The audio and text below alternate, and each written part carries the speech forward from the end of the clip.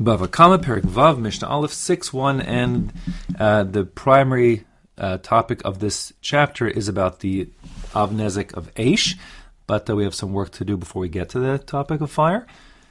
Our first Mishnah here is a Konis Tzon L'Dir. If one brings in his flock to the deer, a deer is like a corral or a pen where the animals are kept overnight, and the idea was in the time of the Mishnah that they would actually have sort of a temporary holding pen for these animals. They would create manure which would fertilize the fields, and then from time to time they would relocate the deer to different parts of the field so that the whole field could get fertilized. So they're left overnight there, and the point is that a person is supposed to make sure the animals can't get out to cause damage. So if you recall back, we had this discussion about the Shor Hamud when it comes to the Av Nezek of Keren. If one needs Shmira Pechusa or Shmira Ma'ula, if one needs to have the Shmira Pechusa, the lesser basic level of guarding the animals, or Shmira Ma'ula, which is like a much higher level. Everyone agrees when it comes to Shein and Regel, which is the topic of our Mishnah here, that one only needs to do Shmira Pechusa, the lesser of the two, basic guarding, meaning things like having a gate that locks that shouldn't open even if the wind blows, normal winds, or you tie the animal with like a leash or a rope or something. That would be considered Shmira Pechusa, but that's good enough. So here the Mishnah says, Hakonis Tzon L'Dir v'nal b'fnei karoi. If one put the animals in the holding pen and he locked the gate as is appropriate, karoi, meaning in a way that they should be expected to stay inside, but it's Shmira Pechusa. That's sufficient. And therefore, v'yatza v'hezika, if they manage to get out anyways, pater, he'll be exempt. Because that golden rule is, did the owner of these animals act irresponsibly? And the answer is no, he didn't. He was responsible, and therefore he'll be exempt. Lo nal b'fnei karoi. Of course, if he didn't lock it up properly, meaning that the wind could blow it over and it did or something, so then he was a negligent guardian, and that being the case, he'll be chayiv. He'll have to pay for damage that they cause. Now, nifritza v'layla. If in the middle of the night, while he's sleeping, the gate falls down, or it breaks down, whatever the story is. So although he didn't expect it to happen because he locked it up properly, but now it's open, he would be expected to repair it as soon as he knows about it. But if it's at nighttime, he presumably doesn't know about it.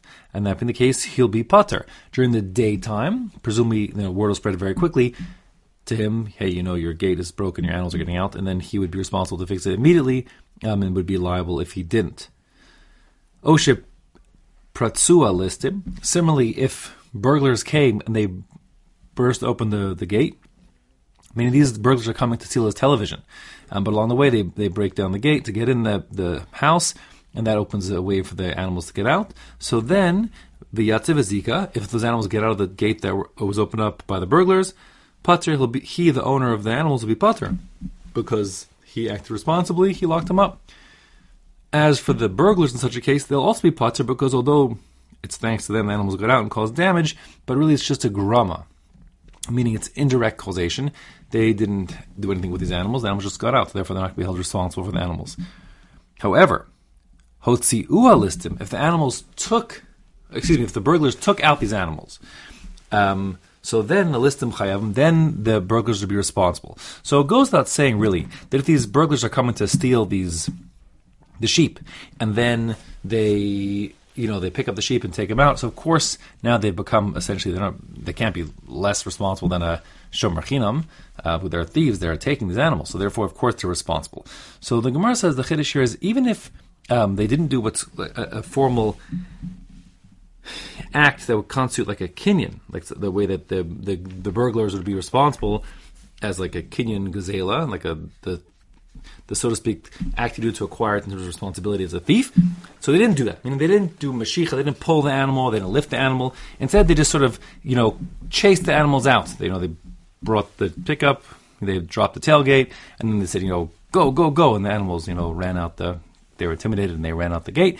So even though that's not technically considered to be a Maisa Kinyan, therefore it wouldn't be theirs under normal circumstances. There's a kanas here, like a penalty midirabanan, that we ascribe responsibility to these burglars, that if something happens now to these animals or they cause damage, those burglars are fully responsible.